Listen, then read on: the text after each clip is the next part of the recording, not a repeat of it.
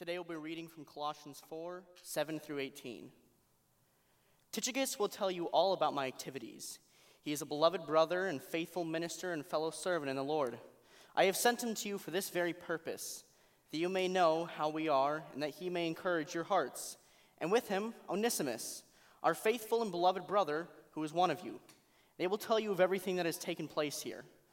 Aristarchus, my fellow prisoner, greets you. And Mark, the cousin of Barnabas, concerning whom you have received instructions, if he comes to you, welcome him. And Jesus, who is called Justus, these are the only men of the circumcision among my fellow workers for the kingdom of God, and they have been a comfort to me. Epaphras, who is one of you, a servant of Christ Jesus, greets you, always struggling on your behalf in his prayers, that you may stand mature and fully assured in all the will of God. For I bear him witness that he has worked hard for you and those in Laodicea and in Hierapolis. Luke, the beloved physician, greets you, as does Demas. I give my greetings to the brothers at Laodicea and to Nympha, and the church in her house. And when this letter has been read among you, have it also read in the church of the Laodiceans. And see that you also read the letter from Laodicea. And say to Archippus, see that you fulfill the ministry that you have received in the Lord. I, Paul, write this greeting with my own hand. Remember my chains. Grace be with you. This is the word of the Lord. You may be seated. Good morning. You guys doing well? Outstanding. Good to have you with us. Welcome to Desert Breeze Community Church. If you have your Bibles, you can turn to Colossians chapter 4. We're looking at verses 7 through 18. This is the finale of our teaching series that we began at the very beginning of this year as we worked our way through Colossians. We titled it, Jesus plus Nothing Equals Everything. And we're going to talk about life together makes us better. You'd almost think that as you're reading up to the end part of this Colossians that it would be kind of a throwaway section in the Scripture, but there's no throwaway section in the Scripture, no such thing. And it seems like he's just giving us a lot of final greetings, but this is packed full of insight on community, what healthy community looks like, believe it or not. And that's what we're going to do. We're going to unpack this text. But before we do that, let me bring you up to speed what this book has been all about. Colossians has been all about our completeness in Christ, Colossians 2:10. In him you have been made complete in Jesus Christ. Anybody know what today is?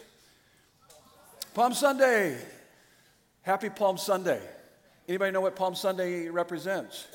Jesus came into Jerusalem riding on a donkey, and the people were crying out, waving palm branches, Hosanna, Hosanna. Anybody know what Hosanna means? No. Save now. Save now. Save now. He's our King. He's our Messiah. Save now. Save now. And the reason why I bring that up is because our completeness, we live in a broken world. We're broken people. And the gospel is the good news that God has sent his Son to reconcile us to the Father by his death, burial, and resurrection. Through that, he conquered sin, death, and evil so that we could experience fullness of life in Christ Jesus. Our brokenness is directly the result of our alienation from God. But Jesus came to this earth, Hosanna, came to save us. And so we celebrate that he's come to save us, to redeem us, to love us. And the book of Colossians is all about Jesus. And so as we wrap up the book of Colossians, he's really showing us here at the very end of this book that you can't have that completeness in Christ apart from good, healthy community. And so we're going to talk about community here, healthy community. Jesus came to save us. He gave his life for us, to redeem us, to reconcile us back to the Father. And so it begins by us being reconciled to God, and then part of that is that we are reconciled to one another in great, healthy community. Let me start by reading to you a story came across a number of years ago that talks about this idea and the importance of community. It's called the life or death issue.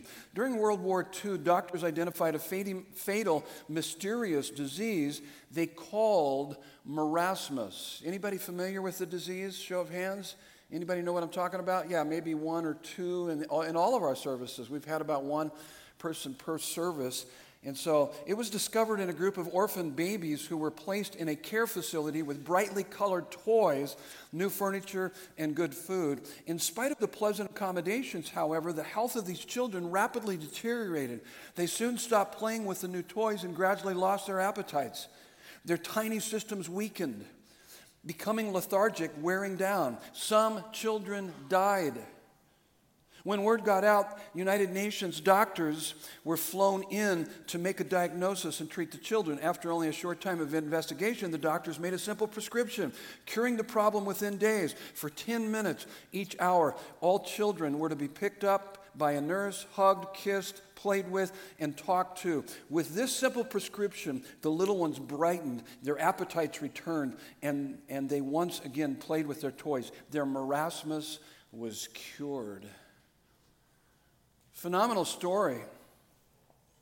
This profound and deep human need for nurturance does not change as we grow older. In fact, take a look at your sermon notes, part of the intro. The longing for belonging, to know and be known, to love and be loved, is the greatest longing of the soul. Our need for connecting deeply with people and the God who made us is indispensable to human flourishing. No matter what we achieve, accomplish, or acquire, if we fail to bond with God and others, we will become mired, listen to me, we will become mired in psychological and emotional problems and suffer sickness of the soul. I see it happen all the time. Most of our problems are fundamentally based on the fact that we fail to connect with God, the God who created us, and connect deeply with one another. Genesis 2:18, it's fascinating as you work through the first chapter and second chapter of Genesis. God over and over, as he's creating the heavens and the earth and all mankind, he keeps saying over and over again, it is good, it is good, it is good, it is good. And then all of a sudden he says, it is not good for man to what? To be alone. And this happened before the fall. So in man's perfect condition, he's saying, it's not a good thing if we are disconnected not only with God, but also with one another. We need to be deeply connected. It is not good for us to be alone. Proverbs 18:1 says this, whoever isolates himself seeks his own desire. In other words, you're self-absorbed, you're self-centered. When you isolate yourself, he breaks out against all sound judgment. He's just saying that's not wise, it's not smart. In fact, this is what I found, that the more you isolate yourself, the weirder you get. You do. Seriously. That's why I like hanging out with you guys. You guys keep me in line. My wife keeps me in line. I keep you in line. Yeah, there's just checks and balances that in community that's super healthy. It's not good for us to be alone. Now, what we're looking at here is the first and second G of our 5G process of full devotion to Jesus Christ here at Desert Breeze. So first G is a genuine Christian. That's someone who's connecting with God. In fact, I'm going to give you some characteristics here that should represent your connection with God. These characteristics that we're going to look at in this text. So that's first and foremost. But then there should be this connection. Out of our vertical connection, there should be this horizontal connection, this healthiness in our relationship. And those same characteristics apply to our horizontal connection. And so the first G is genuine Christian, connecting with God. Second G is a growing Christian, connecting with one another. A couple of statements that we use here at Desert Breeze regularly is that Desert Breeze is a place where strangers become friends and friends become what? Codependent. Yes. Welcome to Desert Breeze. No, not codependent. Family. We become family.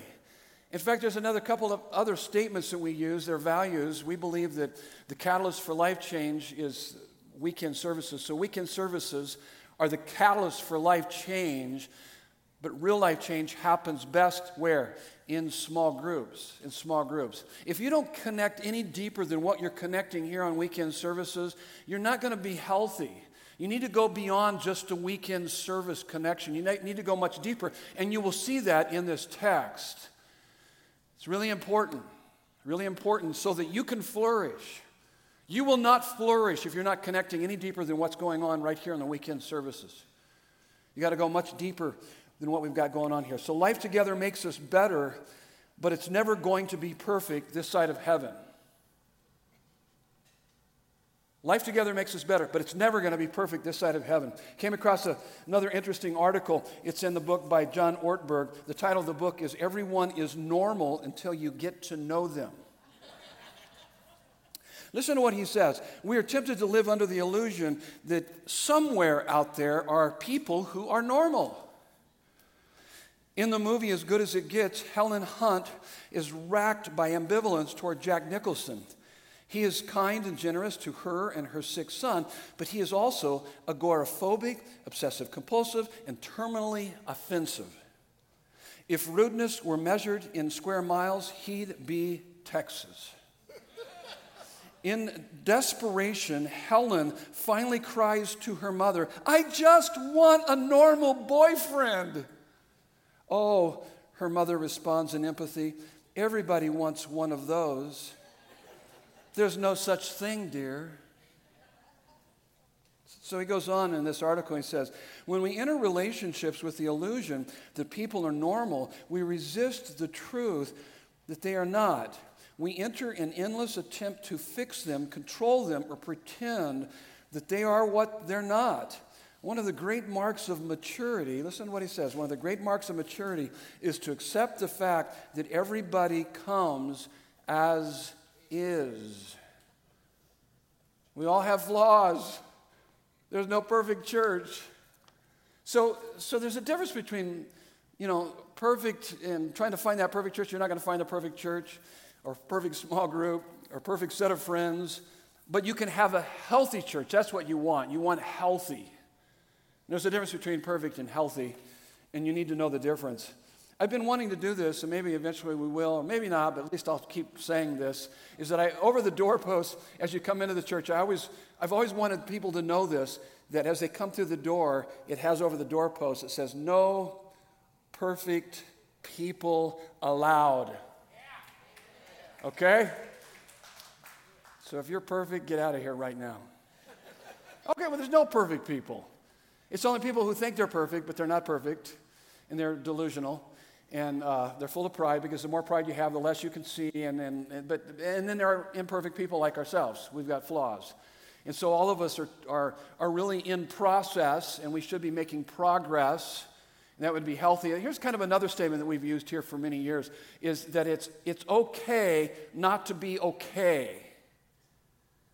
But it's not okay to stay that way. So we're in process. We need to make progress. And this is a perfect place to do that.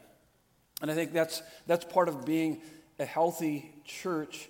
And so these characteristics should more and more reflect our relationship with God and others. So this is what I would ask you to do, that as we go through these characteristics, is to look and evaluate your own life, which one or ones are strengths, and then which one or ones are growth areas for you. Let's start with the first one. I've got friendship. That's your first fill in the blank on your notes. You could actually say family. I think it's much deeper than friendship. Sometimes, you can have friendship, family, they're kind of both combined there. But friendship, we're talking about bonding, fellowship, or family. Look at our text. Let's keep going back to the text here. So let me show you where I got this idea. Verse 7a, Tychicus will tell you all about my activities. So this is the Apostle Paul writing to the church in Colossae, and he's saying, hey, at the ending of this letter now, Tychicus will tell you all about my activities. He is a beloved brother and faithful minister and fellow servant in the Lord. Verse 8, I have sent him to you for this very purpose, that you may know how we are. That's important to keep that in mind as it relates to this idea of fellowship. Look at verse 9. And with him, Onesimus, our faithful and beloved brother, who is one of you, they will tell you everything that has taken place here. Now, when you look at the early church, the first century church, they go from 120, remember they're in the upper room, Acts chapter 2, they're praying, they're pouring their heart out to God. God pours out his Holy Spirit upon them, and immediately they go from 120 to 3,000. That's church growth. Pretty amazing. And immediately we see their commitment. Their commitment there is found in Acts chapter 2, verses 42 through 47. They're committed to a number of things, but one of the things that they're committed to, it actually says, Acts 2:42, and they devoted themselves, they were consistently diligent in the fellowship. The same idea here. Family, bonding, relationship. So there was a deep connecting going on. So what does that mean? What does this idea of fellowship mean? It means this. It means it's more than cliche conversation or the sharing of facts or the sharing of opinions. Oftentimes when I hang out with people, or sometimes I've gone to small groups, they have cliche conversation facts, and then they get into opinions, they get into arguments, and they have to go back to cliche conversations. And then facts, and then opinions. It's got to go much deeper than that. It's got to go to a deeper level of feelings and needs. That's when you're beginning to connect at that deeper level. Sometimes we don't even know the difference. But it's feelings and needs. In fact, bonding, the definition for bonding is sharing your deepest thoughts, dreams, and feelings without fear of being rejected. So that's what we're talking about here. That level of friendship, that's bonding, relationship, fellowship, deeper level kind of connecting. Now, you'll note that with the cross references here with each of these points, I'm going to give you one of the many one another's that are found in the New Testament. If you get a concordance out, concordance will give you all the words of the Bible, and when you look up the word one another, you'll find those one another's almost 60 times in the New Testament. I think there's a point to be made. He's just saying, here's the level of connection I want my family to have. I want you to love one another, encourage one another, serve one another, pray for one another. There's almost 60 of those. So I'll give you various one another's as they relate to each of these points. Let me give you a few right here. Romans 12:10, he says, be devoted to one another. 1 Corinthians 12:25, care for one another. Philippians 2:4, look to the interest of one another. So let me ask you a real tough question here. Who could I go to that would tell me how you're doing?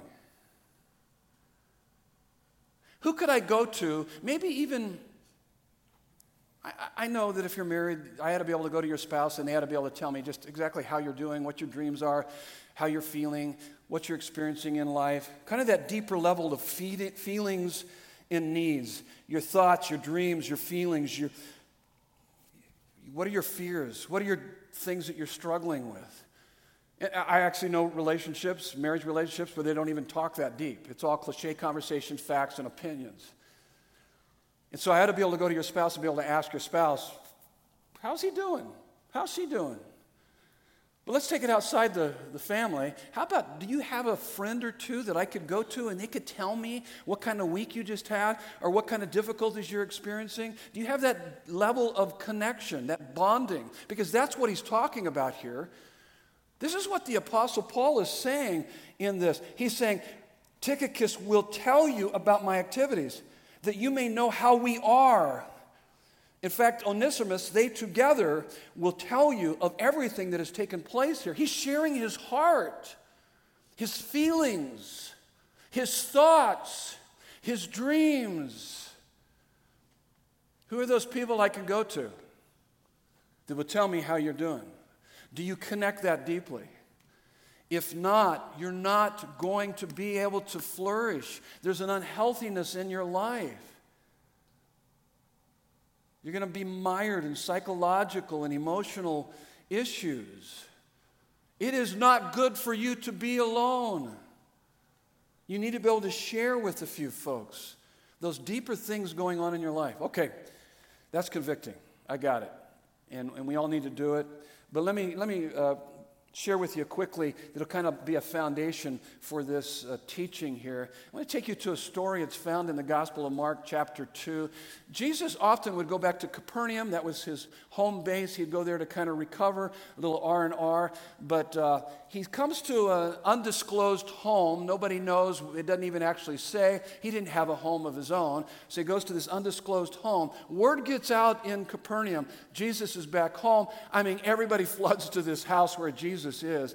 There's so many people, they pack out the home. They're standing all the way outside the door of the home, everyone trying to get in. Where there's a guy who's been paralyzed his whole life. He's got 4 buddies. He's got a small group of buddies.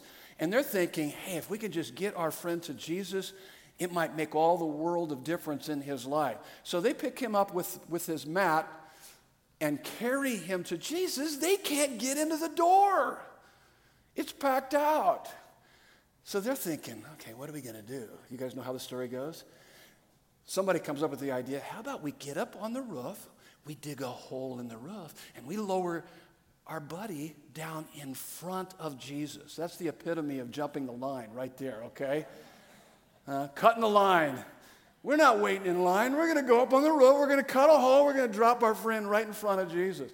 It's a phenomenal story. So they do that. As this guy's coming down in front of Jesus, it says Jesus sees their faith, and he tells this guy, hey, your sins are forgiven. Of course, that flips out the Pharisees.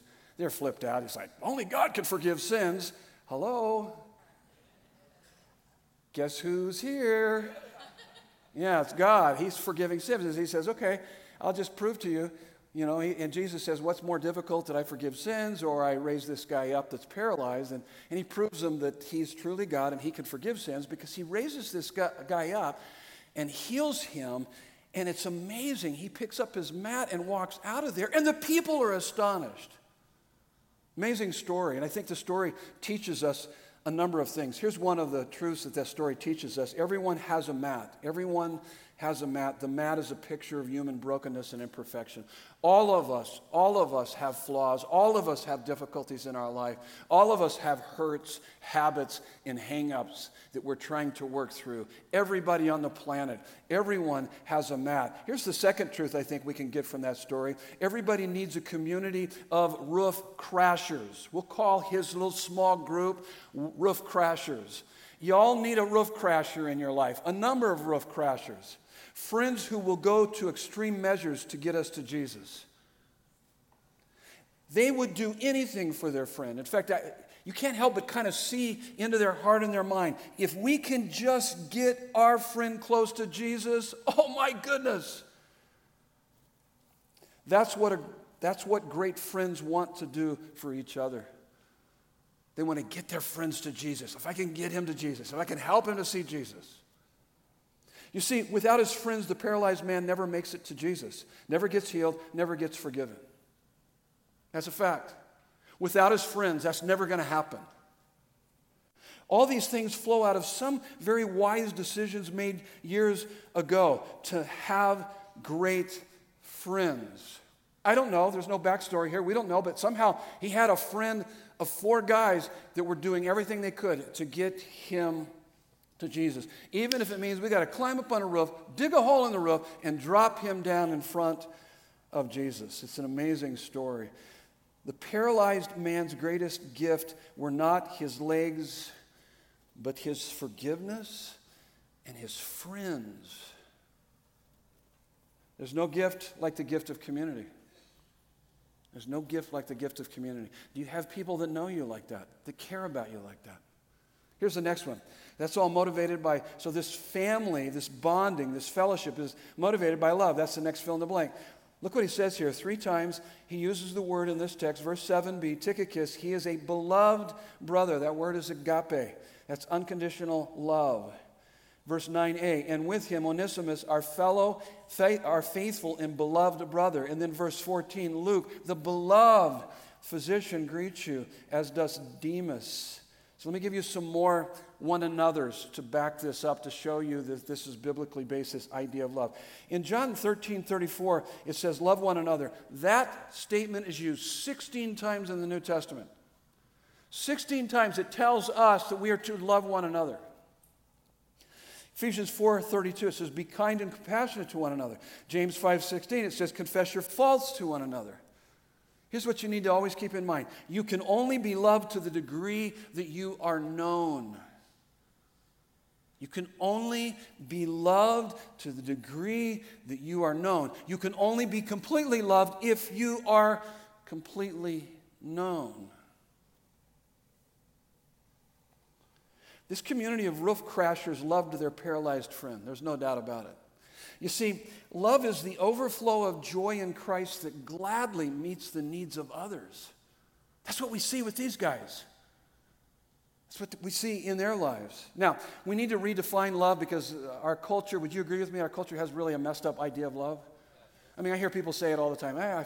We fell in love and then we fell out of love, and it's like love is something you can fall into or fall out of. That's insane. It's crazy. They're basing it on emotion. Love does have emotion in it, but it's more about commitment. It's more about choice. In fact, let me give you some ideas of love. Love is saying, I see both good and bad in you, and I am still committed to you. That's love. That's love. How about this one? Love is not the victim of your emotions, but the servant of your will. It's not the victim of your emotions, but the servant of your will. Here's another definition I came across within the last month or so as I was really thinking about this idea of love. Love is 10% emotion. There is emotion there, but it's not all based on emotion. The emotion kind of responds to your choice, but love is 10% emotion, 20% understanding, and 70% will, choice, action. Love is 10% emotion, 20% understanding, 70% will. Now listen to what C.S. Lewis has to say about love. To love at all is to be vulnerable. Love anything and your heart will certainly be wrung out, possibly be broken. If you want to make sure of keeping your heart, you must give your heart to no one, not even an animal. Wrap it up carefully round with hobbies and little luxuries. Avoid all personal entanglements. Lock it up safe in the casket of your selfishness. But in that casket, safe, dark, motionless, airless, it will change. It will not be broken. It will become unbreakable, impenetrable, irredeemable. It will be hard. There's a risk with love. That's why we need the next characteristic of healthy relationships. We need trust. We need trust. Look at verse 7b. Tychicus and faithful minister. Notice how he describes him. We're talking trust here. That's what that word faithful means. He's trustworthy. Verse 9. And with him Onesimus, our faithful and beloved brother. He's trustworthy. So how do you cultivate trust? Would you guys agree with me? You're probably not going to open up to someone that you don't trust. Do you agree? Pretty much? I'm not going to get close to them. They don't feel very trustworthy.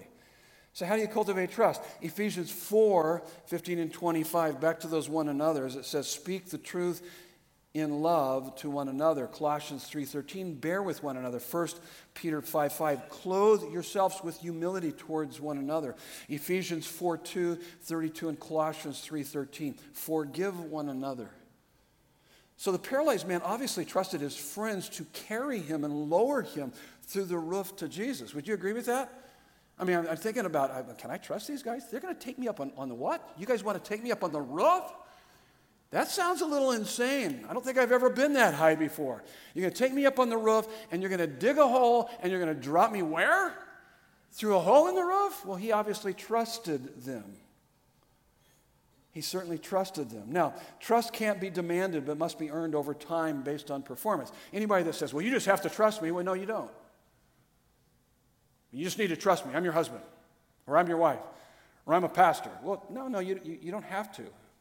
Trust must be earned over time based on performance. Now, there could be something broken in them. Maybe they were so hurt, they were hurt so badly in the past that they're at this point in their life where they can't trust anybody. They'll never trust anybody until that's fixed inside of them, until that brokenness is fixed inside of them. So no matter what you do, you could earn all the trust in the world, and you might not ever be able to earn and establish that trust until there's something inside of them that's fixed. But you'll not know that if you keep demanding trust, but you continue to try to earn and establish that trust based on your performance over time. Vulnerability can only happen in an atmosphere of trust. Vulnerability begets vulnerability. One of the things that I love about Desert Breeze is that we're a very vulnerable church. We're very open about our struggles and our flaws and our hurts and hang-ups because we know the grace of God. And we understand what He's wanting to do in our life. We're in process. We're okay with that. And we know that we want to be making progress in that. So there's a vulnerability that's extremely healthy. And so this is what I tell people is that this would be normal, healthy Christianity. We should practice authenticity with all, but deep disclosure with a few trusted friends. Make sense? So you don't want to be phony. You want to be authentic with all, but then you've got a few trusted friends where you just pour out your heart to. Goes back to what I said at the very beginning. Are there people in your life I could go to and they could tell me how you're doing? That's bonding. That's fellowship. That's important. We should practice authenticity with all, but deep disclosure with a few trusted friends. Hiding is a curse. Hiding is a curse. It came into being after the fall. Hiding is motivated by shame. It involves pretending and deceiving. It is the place of fear and anxiety. There is no healing in hiding. You will not become whole if you are hiding. So how do I get beyond my hiding? Well, since we have the assurance of God's love, no matter what, we don't have to pretend to be healthier, stronger, or wiser than what we are. The only opinion in the universe that matters is God's. And in Christ Jesus, no one loves you like God. No one adores you like God. No one has given his life up for you like him. That creates a security, a stability in your life. Therefore, then you can be vulnerable horizontally. You're open to God vertically. You know you receive all of his love. Then you can be more transparent and open horizontally, creating that healthiness. Remember, I said all these characteristics are first and foremost between us and God, and then out of that, then we can connect. Oftentimes, when we're broken horizontally, it's because there's something broken vertically in our life. More than anything else, God uses people to heal people. And it involves friendship, love, trust, and then it involves teamwork. Teamwork, that's the next characteristic. Verse 7, Tychicus, fellow servant, he calls him fellow servant. We're working together in the Lord. Verse 11, and Jesus, who is called Justus, these are the only men of the circumcision among my fellow workers. Another phrase there of teamwork, fellow workers for the kingdom of God. Verse 17, and say to Archippus, see that you fulfill the ministry that you have received in the Lord. Let me give you some one another's once again that reinforces that. Galatians 5:13, serve one another. 1 Peter 4:10, employ the gifts God has given you for the benefit of one another. You have gifts. God wants you to employ them for the benefit of others. Romans 4:19, 1 Thessalonians 5:11, build up one another. Now, it took the teamwork of 4 friends to carry their paralyzed friend up on the roof and then to lower him through the roof to Jesus. Would you agree with that? Absolutely. It takes teamwork for DB to succeed and to thrive here. And I'm telling you, we've got amazing teamwork here. What you see on weekend services is the tip of the iceberg. There's so much more ministry that's happening in our small groups and throughout the week. And what's happening right now, I have the privilege, before I come in here, week in and week out, as I walk through the children's ministry area, I'll walk through the youth. Oh my goodness, the teams and the teamwork that's going on there is absolutely amazing. I love the teamwork spirit that we have here at Desert Breeze. People rolling up their sleeves, getting involved, being a part of ministry. Listen, this church would not survive if it wasn't for people like yourselves who are giving of their time, their talent, and their treasure, their finances consistently, regularly. God is doing some amazing things here at Desert Breeze. They're out of this world ministry for all eternity. Now, can you imagine the celebration of the 5 of these friends as they all walk away together from this house where Jesus was teaching? Their friend was just healed. He was paralyzed. He grabs his mat. He's walking out. They're all walking together. Can you imagine them high-five? Whoa! I mean, they're going crazy. They're just like, oh, I knew it. I knew it. If we could get him to Jesus, look what's happened. Woo-hoo-hoo-hoo. I mean, they're going crazy. Kind of like maybe if you're into NCAA basketball national championship when Kansas beat North Carolina. Kansas was going crazy. And you don't care, do you? Yeah, I didn't think so. Okay, let's take it back a little bit further. How about when the LA Rams beat Cincinnati Bengals in the Super Bowl? Yeah, I don't care much about that either, Pastor Ray. I don't like LA Rams. I'm still disappointed over the Cardinals doing a big belly flop at the end of the season. It was interesting. Anytime you watch the big celebrations at the end of these games, I mean, they're going through the roof. These people are just, oh, for what? Basketball? You have got to be kidding me. A football? That's so temporal. If I were to ask you who won the NCAA national championship last year, I bet nobody even knows and nobody even cares. Okay, maybe a couple guys. Maybe a few. You don't remember who won the Super Bowl maybe a couple years ago. Maybe last year, maybe. You know why? Because that's all temporal. If they get crazy and wild over something so temporal, even more so should we get crazy and wild over something that is eternal. Because what we do here is for eternity. People's lives are hanging in the balance, heaven or hell, for all eternity.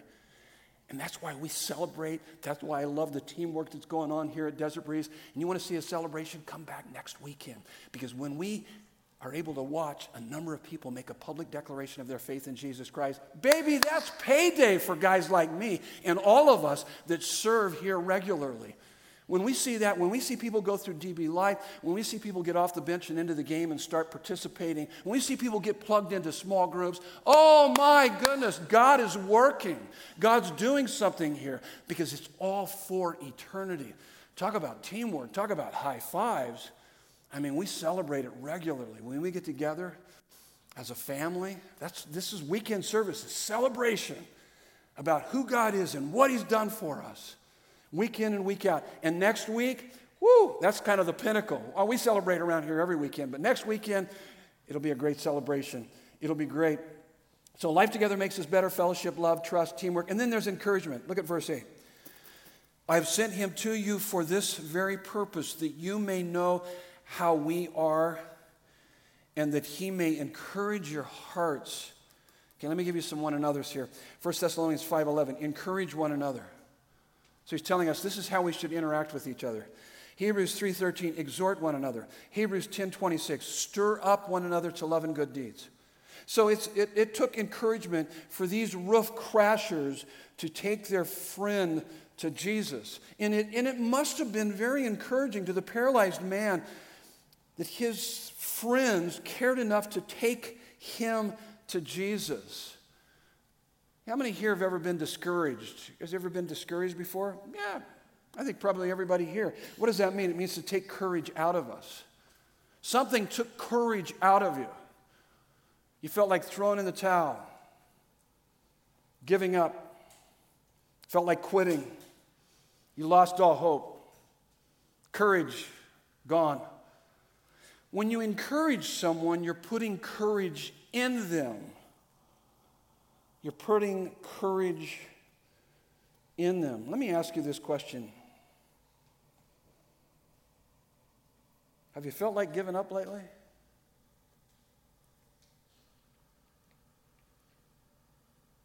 I had a brother in our church this last week. We've been getting together somewhat regularly to pray for our church, to pray for revival, to pray for the people here.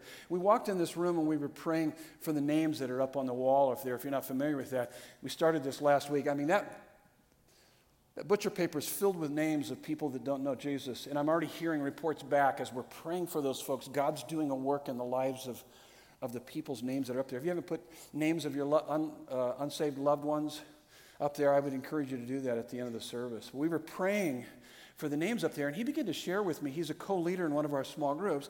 He was leading this small group, and the Lord put it on his heart that there was a gal in that small group, gave him a word of knowledge, a word of discernment that she was struggling in the small group. So at the end of the group, they typically will pray for one another, and he said to her, are you struggling? I feel like the Lord put you in my heart for some reason. What's going on in your life?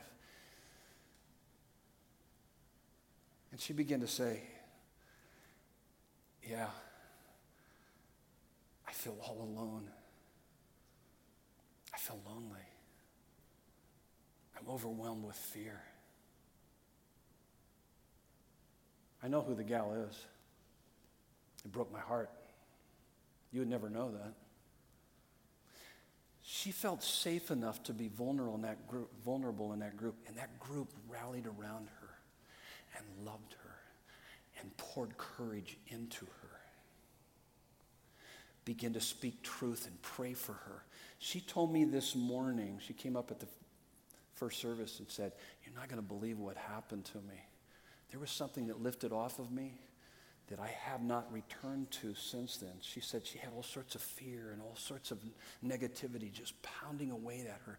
And her small group rallied around her and loved her and put courage back into her in the name of Jesus. That's what small groups are all about.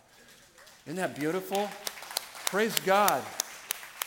Praise God. If we would be more sensitive to the Holy Spirit, I'm telling you, God is bringing people around you that need courage. You can put courage in them. God's called us to do that. There's a lot of desperate, lonely people in our culture today. God has called us to speak into their lives and to put courage into their lives, encouragement. Without courage, we throw in the towel, we give up, we quit, we lose all hope. Who do you have in your life that puts courage in you? Are you an encourager to those God has put in your life? And then there's hospitality. That's the next characteristic. Look at verse 10. Aristarchus, my fellow prisoner, greets you. It's talking about hospitality. And Mark, the cousin of Barnabas, concerning whom you have received instructions. If he comes to you, welcome him. It's talking about hospitality. Welcome him. And Jesus, who is called Justus. So some more one another's. 1 Peter 4:9, show hospitality to one another without grumbling. I wonder why he had to put that not without grumbling on there. Do you find that odd? Hey, be hospitable. By the way, don't grumble about it. I think possibly, we got to have them over again. Show hospitality to one another without grumbling. Practice hospitality, Romans 12:13. Acts 2:42 through 47, early church, they go from 120, 3,000 new believers. Hospitality was a way of life for the early church. Listen, you didn't have to encourage them to get together. When they connected with God, a sign of health is that you want to connect with other believers. And they went from house to house. They gathered regularly. They prayed. They loved on one another. That was normal Christianity. That was healthy Christianity. When I look at the story here, I find this story quite fascinating in Mark chapter 2, verses 1, I think, all the way down, where it talks about the story of this man who opens up his house. We don't even know who the man is. But imagine being the guy who owns the house that Jesus is staying. Undisclosed location, nobody knows, and everybody knows. And everybody comes to the house, they pack out the house, people can't get in. And then you agree to host a meeting, and suddenly while Jesus is teaching, spontaneously, you have a skylight installed. Like these guys are digging a hole in his roof. He calls in his insurance agent to see if this is covered. And he says to his insurance agent, Jesus is here, can we call it an act of God? So, I mean, his home was basically getting trashed. I remember we started Desert Breeze in our home, 16 of us. We quickly grew to about 40 to 50 of us. And I told my wife, I said, we got to get these people out of here. They're trashing our house. So we moved into the boys' club after that, and we continued to grow. It was really crazy what was God was doing. But we grew by having people over for backyard barbecues and volleyball games. It was all about hospitality. It's really kind of the atmosphere here. That's why we have a coffee bar. Why don't you grab a coffee, come in, hang out, open up your Bible. Let's have a good time. Let's celebrate what we have in Jesus. Let's connect deeply. Let's take Christ seriously. Let's not take ourselves so seriously. Let's have a good time. Let's have fun. But let's take God really seriously. So when was the last time you had some friends over to eat, tell stories, and laugh until you cried? That's hospitality. What group of friends do you love spending time with? That's why we do small groups. Let me tell you something. This is what I love about small groups. From time to time, some of you that are in small groups will invite Nancy and I when you're doing a potluck. Woo! We got some phenomenal cooks here. You can invite Nancy and I anytime to your potlucks. It's good stuff. It's a blast. We have a lot of fun. Here's the next one is comfort. Next characteristic, comfort. These are the only men of the circumcision among my fellow workers for the kingdom of God, and they have been a comfort to me. I had a guy come up last night and say, how can you have circumcision and comfort in the same Bible verse? Seems like an oxymoron. Sounds really uncomfortable to me. Kind of weird, huh? So comfort me. They have been a comfort to me. Some more one another's. 1 Thessalonians 4:18. Comfort one another. 2 Corinthians 1, 3 through 4, I love these verses. It says, praise be to the God and Father of our Lord Jesus Christ, the Father of compassion, the God of all comfort, who comforts us in our trouble so that we can in turn comfort others with the comfort we have received from God. Man, the more we receive that comfort from God, the more that we can give it to others. It tells us in Galatians 6:2, bear one another's burdens. The best givers of comfort are those who have needed and received comfort. I mean, can you imagine the testimony of the paralyzed man and his friends? The comfort now that they can offer others?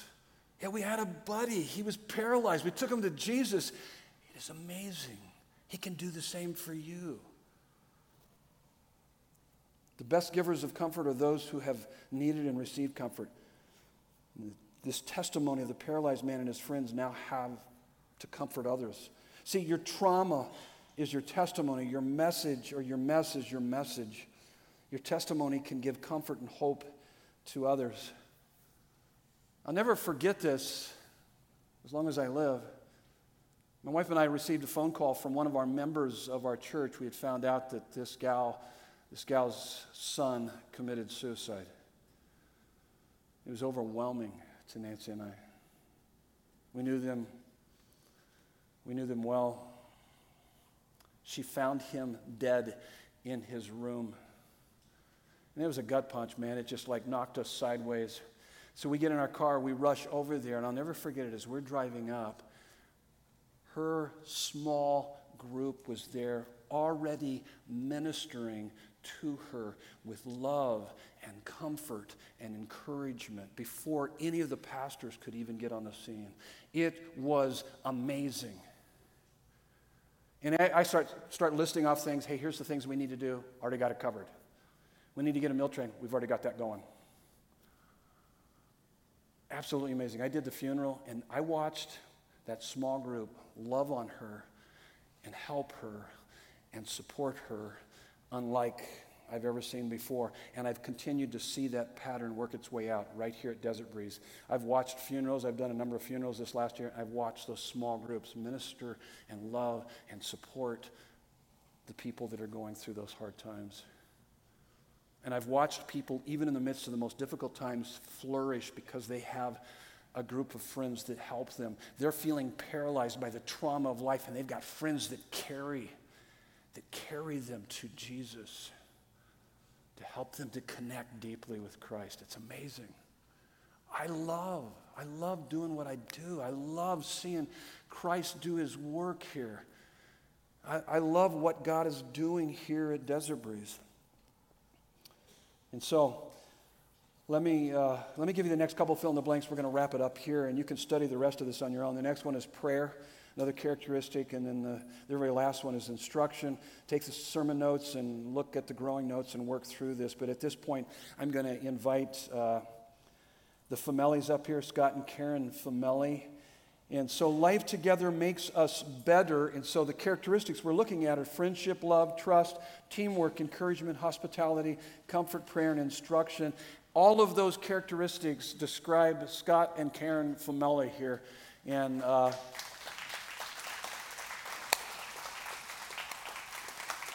as you guys, some of you know, they've been with us a long time. And they started with us when we were over at the Rose Garden Business Center. They've been here for 25 years.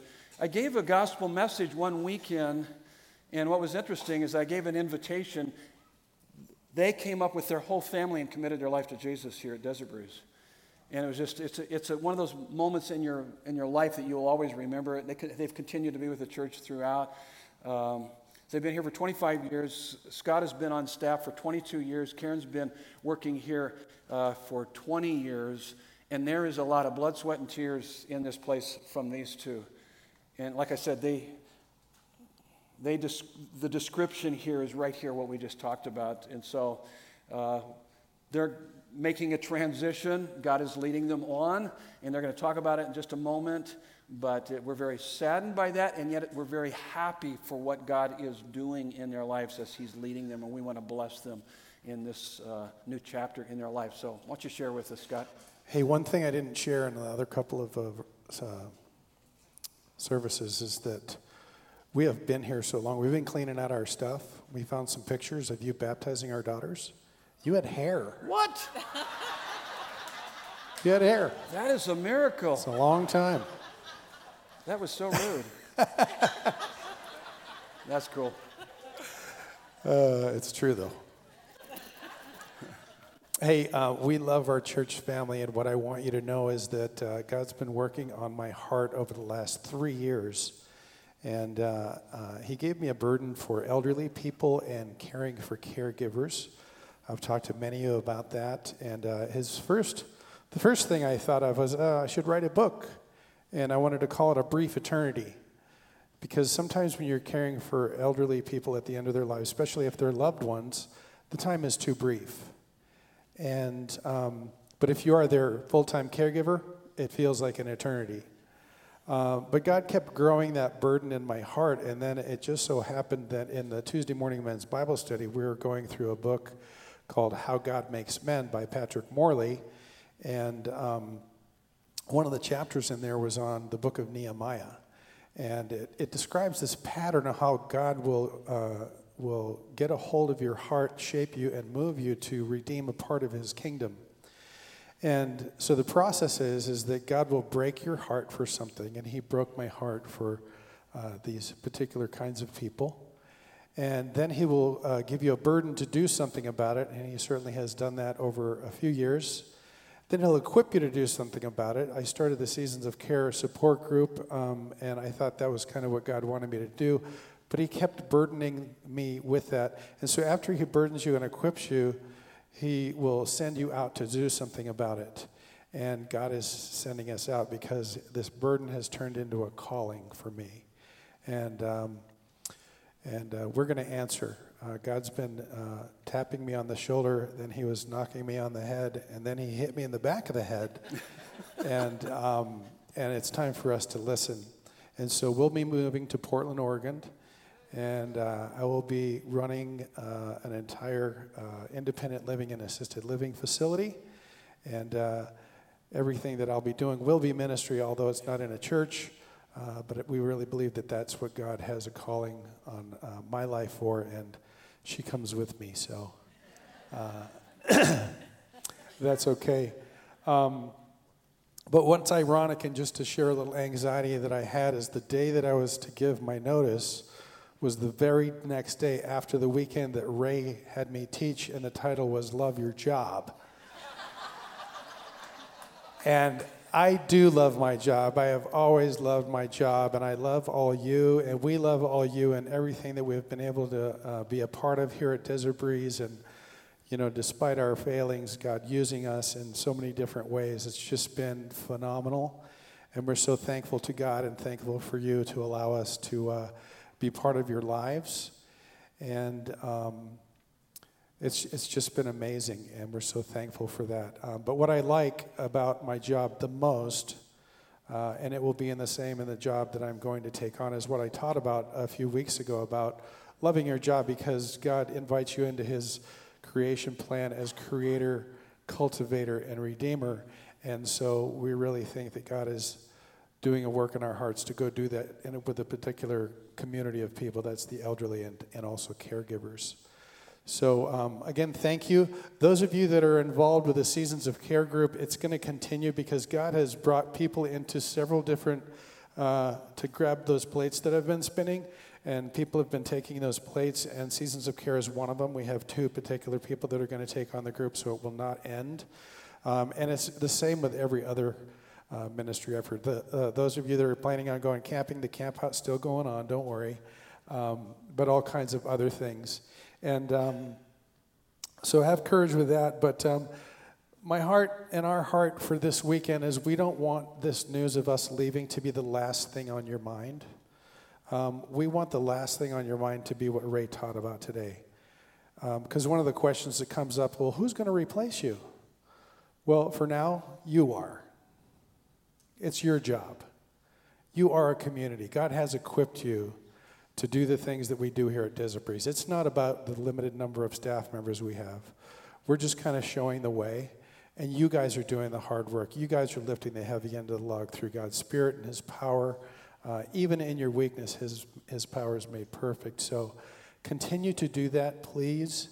And we'll be here till the end of the month, so there'll be time to connect.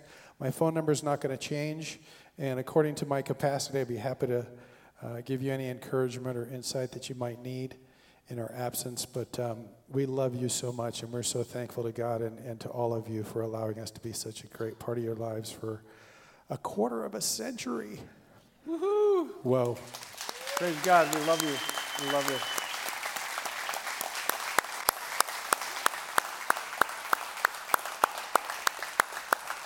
So they're going to be up here. They'll still be with us till the end of the month. We're making trips to Beaverton. Okay, that's where they're going to be actually living. So we'll take bus loads over there. I'm kidding. But they will be in contact. We're going to continue to stay in contact with them. We love them dearly. They'll be up here at the front. I'll be up at the front here. If you're new, we'd love to meet you. If you need prayer, I'd love to be able to pray with you. Also, don't forget a class. If you want to get baptized next weekend, come to the 15-minute class. It'll be over here to my left, your right, over here at the front. And would you do something with me? Let's send them out with a prayer, with a lot of love. Put your hands out like this, your hands towards them. Bow your heads. Let's pray for them this morning as we send them out. In Jesus' name, Father, thank you so much for this morning. Thank you for the gift of community. That life together makes us better. Thank you for Scott and Karen and their many, many years of blood, sweat, and tears here at Desert Breeze. We love them. We pray that you would bless them and keep them and make your face to continue to shine upon them. And just as they have been a blessing to us, continue to use them powerfully to extend your kingdom in this new chapter in their lives. We pray in Jesus' beautiful name. And everyone said, Amen. Amen. Love you guys. God bless you.